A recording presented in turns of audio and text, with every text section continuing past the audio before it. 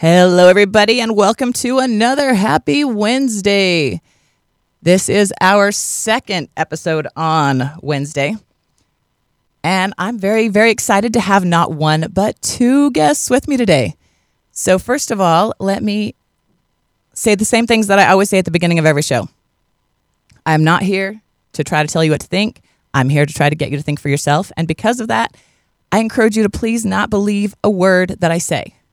If I say something and it lights up something inside of you, believe that.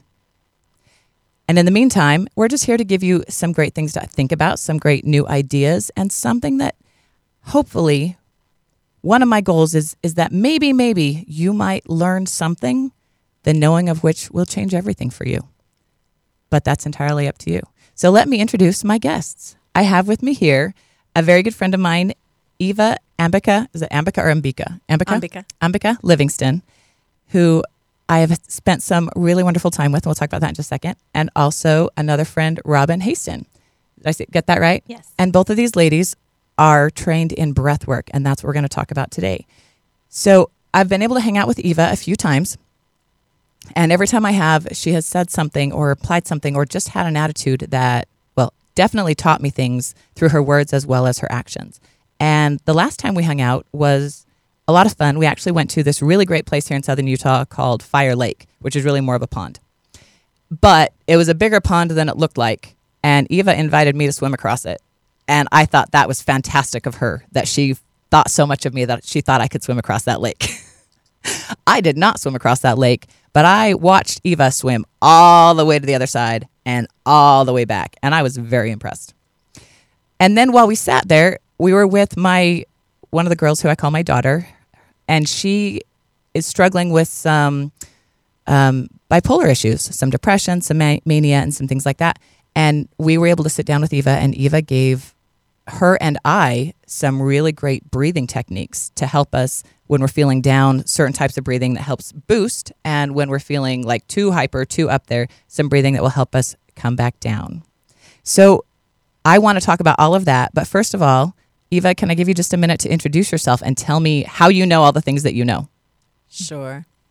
My name's Eva Ambika Livingston, and I've been a resident of St. George since 1997, so I've lived here in the area, in southern Utah anyway.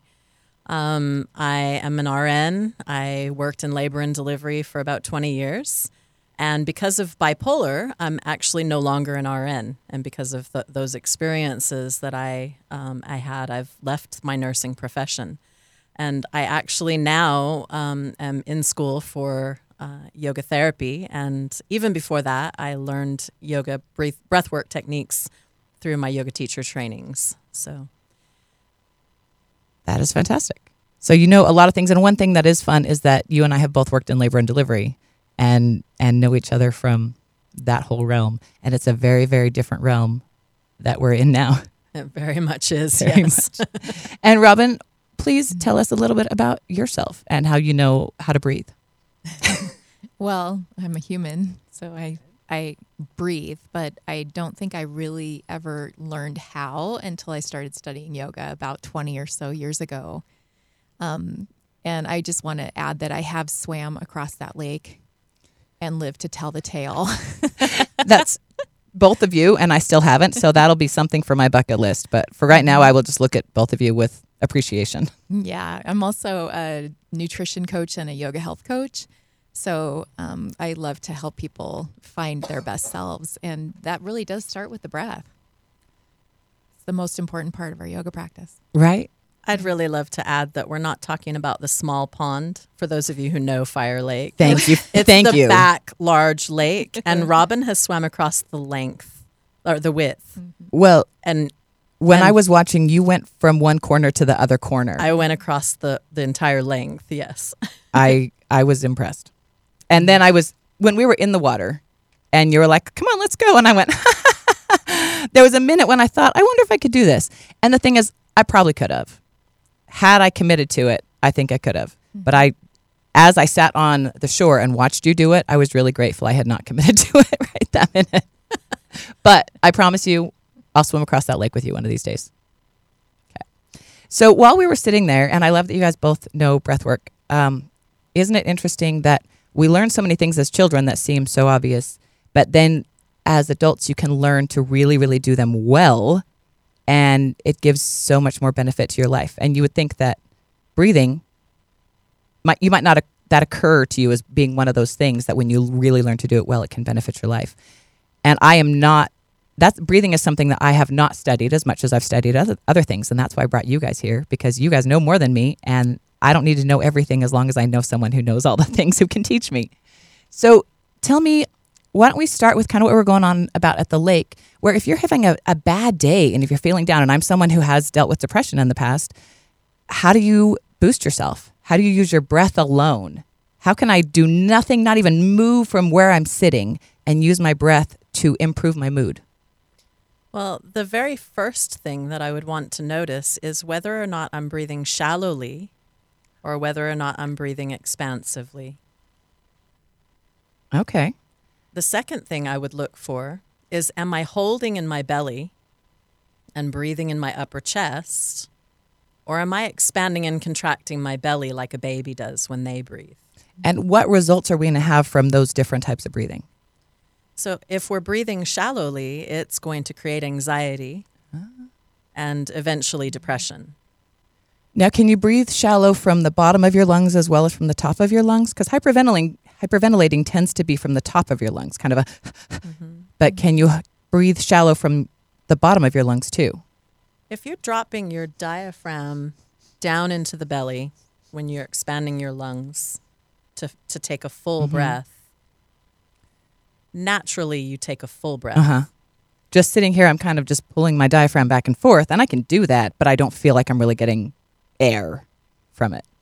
Right. I would say that if you are trying to hold your belly in at all, which a lot of us do naturally, I mean, I was taught that. Well, for yoga, they teach because you want to hold it in tight, and that's how it's going to firm up, and that way it's going to look all tight. Right? Right. And, a lot of us as young women, we're told to, kind of pull it in, right? And if we're doing that, sometimes we're not able to breathe fully, even though we might breathe in lower into the lungs. Right. But yeah, you got to be willing to let it round out a little bit to really breathe fully. Okay. So let that Buddha belly show when you breathe. Let your belly be really soft so that when the diaphragm drops down, it pushes the contents of the abdomen out. Okay. And then you're going to get a fuller breath just by doing that alone. So if you're trying to control another part of the body, it's going to limit what you can do with your breath. Right. So here we're just going on breath, lungs, and kind of let everything else relax and follow what the lungs are doing. Okay. So what else? What you said, you check how we're breathing, saying if it's shallow or if it's expansive, and then where would you go next? Well, the second thing I would want to know and want to understand about the breath is related to the nervous system. And so the sympathetic nervous system is activated on your inhale, and the parasympathetic nervous system is activated on your exhale.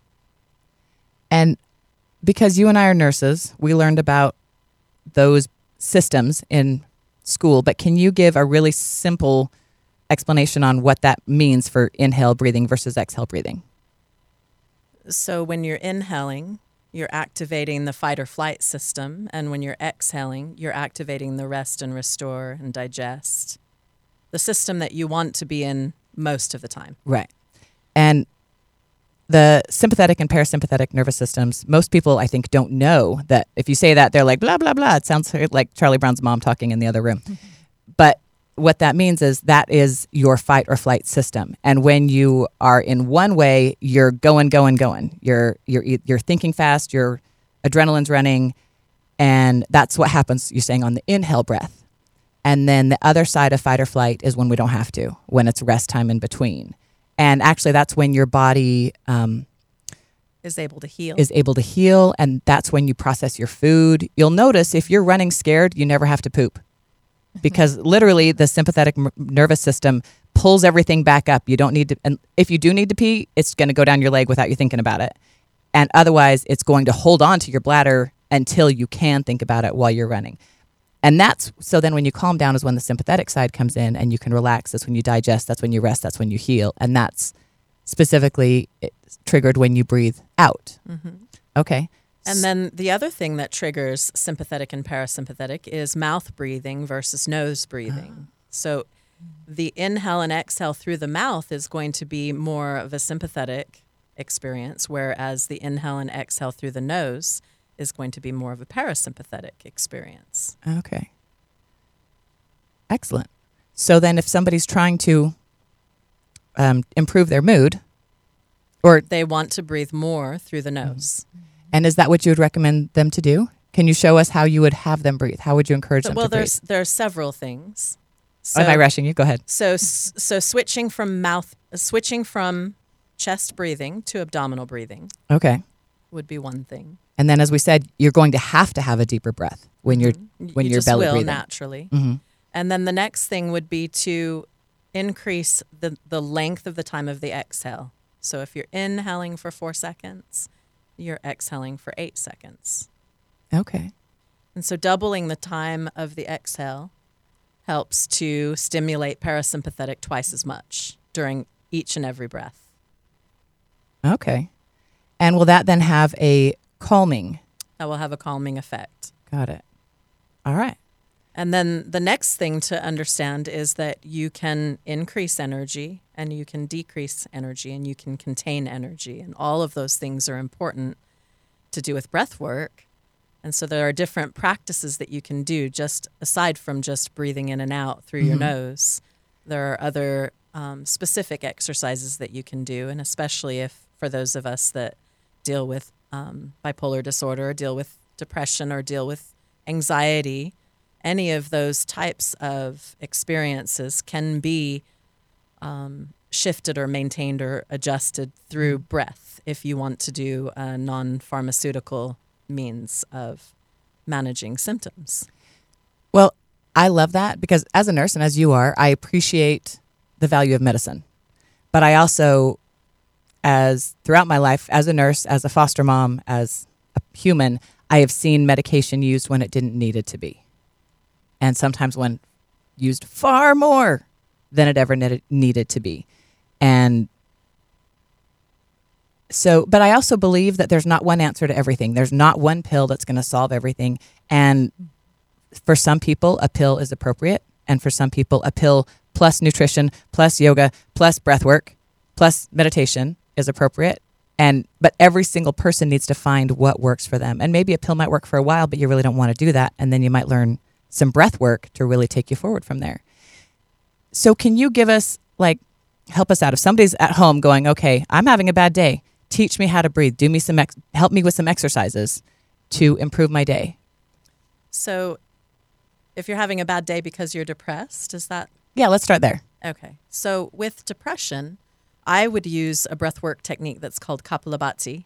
Kapalabhati. Can you spell that for me? Kapalabhati.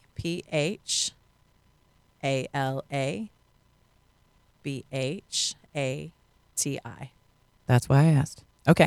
Kapalabhati breath. Kapalabhati. And the other word for that in English is breath of fire. Ah. And I like to give both the Sanskrit and the English. I do love Sanskrit. It's very, very beautiful. So with breath of fire, it's like a bellows breath.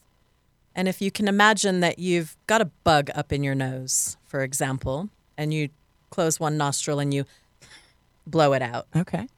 That's what it feels like in the belly when you're contracting the abdomen. So there's kind of a pressure behind it, like pushing that out. Okay. And it's a forced exhalation with a relaxation of the diaphragm on the inhale.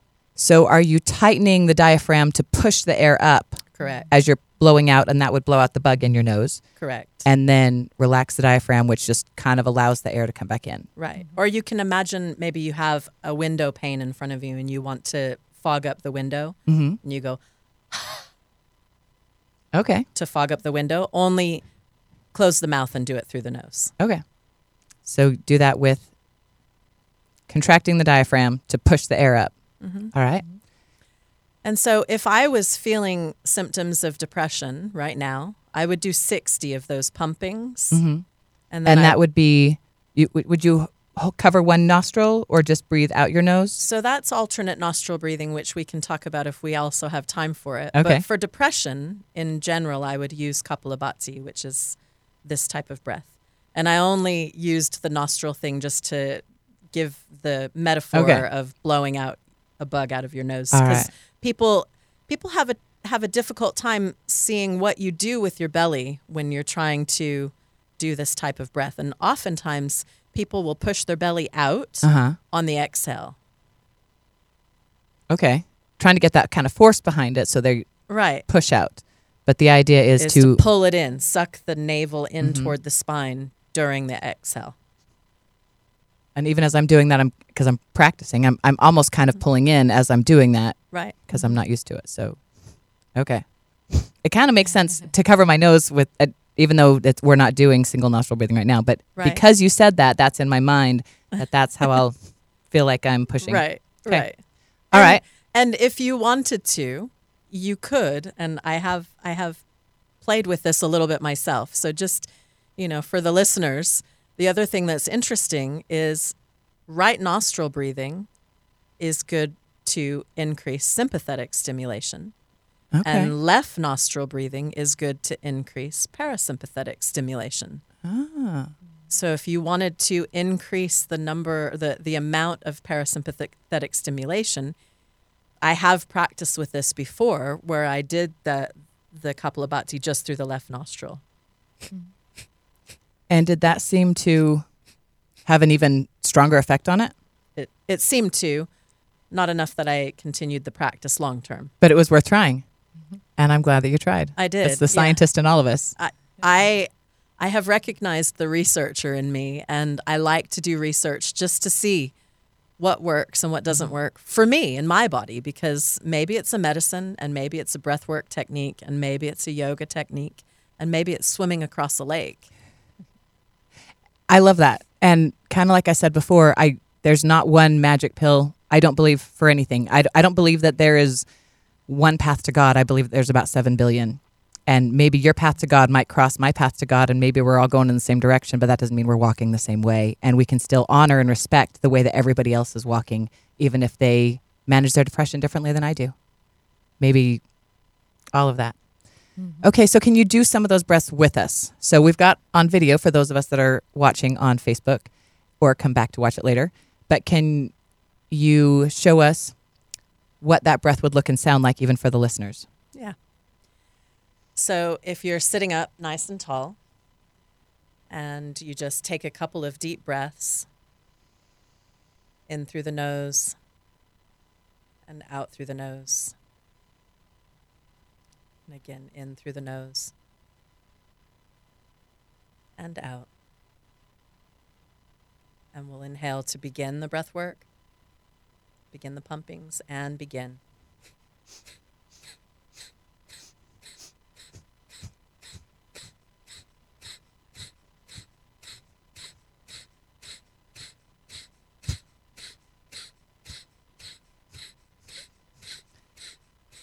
I'm going to let you keep going because you do 60 of these, correct?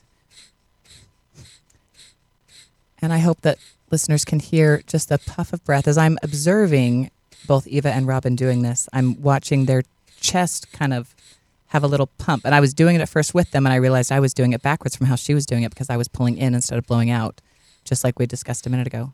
And that's 60. And that's 60. Fantastic. And And then now what? Take a deep breath in. And exhale. Inhale deeply.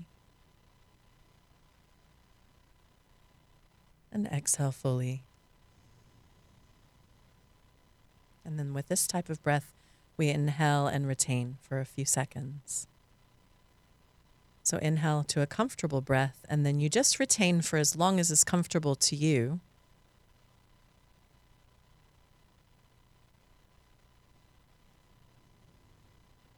And that might be 10 or 15 seconds. It might be 30. If you've done this practice for a long period of time, it might be a minute or longer even. Mm-hmm. And then for me, if I was feeling like I was having a bad day, I would do 3 rounds just like that. So it'd be 3 rounds of 60. And as you get more comfortable with it, you can do more of the pumpings. It just depends on what feels right for you in the day that you're practicing it. And that is Breath of Fire. Breath of Fire. And with every technique, everyone kind of has a slightly different way maybe of doing it. And I've seen Breath of Fire done with your arms in the air. Is that a way that you would do it or recommend doing it that way? Yeah, so that's a Kundalini Kriya that's done with Breath of Fire and a specific mudra. So a mudra is a way that you hold your body in your hands, or a posture, Okay. or an asana. Right. They often do it with the Thumbs the up. arms up and the thumbs up. And this is a fire mudra too. So it's like double fire when you're, and you're just going for it. Okay. Yeah. Okay.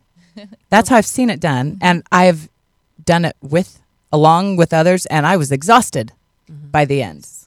But I expect if I did it often, I would get more used to it, increase my cardio. Yeah, you'd increase your cardio, you'd increase your abdominal strength. So it's also really good for building the abdominal muscles. So for those of us who are concerned with that, Kapalabhati breath is a really good way to build abdominal strength and keep you in a state of balance in the mind. Excellent. Well, and I do care about having good abs. So, but I also hate going to the gym or doing any kind of workout. So if this will help my abs and my mood, I'm down. Well, I think that's why you've been doing it ever since Fire Lake and why you invited me here today. Because it's made a difference for me. Right. All right. We've got just a couple of minutes left. Thank you so much. Robin, as you've been sitting there, is there anything that you've thought of that you maybe want to add, or any great advice you'd want to throw in there for our breathers? Well, just for the Kapalabhati that we did, just really focus more on that exhale and let the inhale just happen on its own. You don't have to breathe in. When you breathe out that sharply, when you just release the belly, it naturally opens and the diaphragm will do the work. So you don't have to be like, Okay. so that's how I see a lot of I think that's the beginners mistake do I that was making. practice. So just let the inhalation happen on its own. And the more you pull that exhalation in and relax, it happens automatically. Like if you were to squeeze a bellows or something, like on a spring and let it go, it just would automatically go boing. So that's how the in-breath will happen on its own. Excellent. Excellent. I've even practiced some breathing where I tried to not push or pull the breath at all, but I just leaned forward until it pushed all the breath out of my lungs and then sat back up, which then pulled air back into my lungs without actually trying to push and pull the air myself. Yeah. And I did that without a guide or teacher. It just seemed like intuitive. Yeah. I just wanted to try it. Yeah. And it seemed to work pretty well. Wonderful. Okay. Now I'm just curious. Tell me, both of you, what do you love the most about breath work? Why were you drawn to it, and why do you still do it so much? What do you love about it? Well, I'm drawn to it because this is how I manage bipolar disorder. Wonderful. So I have the experience of suicidal depression at times, and I have the experience of mania at times, or at least I have. And largely, I have practiced breath work to maintain balance in my mind and body. And that's phenomenal. If I don't practice it, I do recognize that I shift into one or the other, depression or mania. And then that's your reminder, your cue, time to come back. Awesome. Yeah. And let me say, too, if anybody would like to get a hold of Eva, you can check her out on evaambika.com. That's EVAAMBIKA.com. And Robin, real quick, for you, what do you love about breathing? It's life. It's important, and being conscious of it changes everything. You're absolutely right.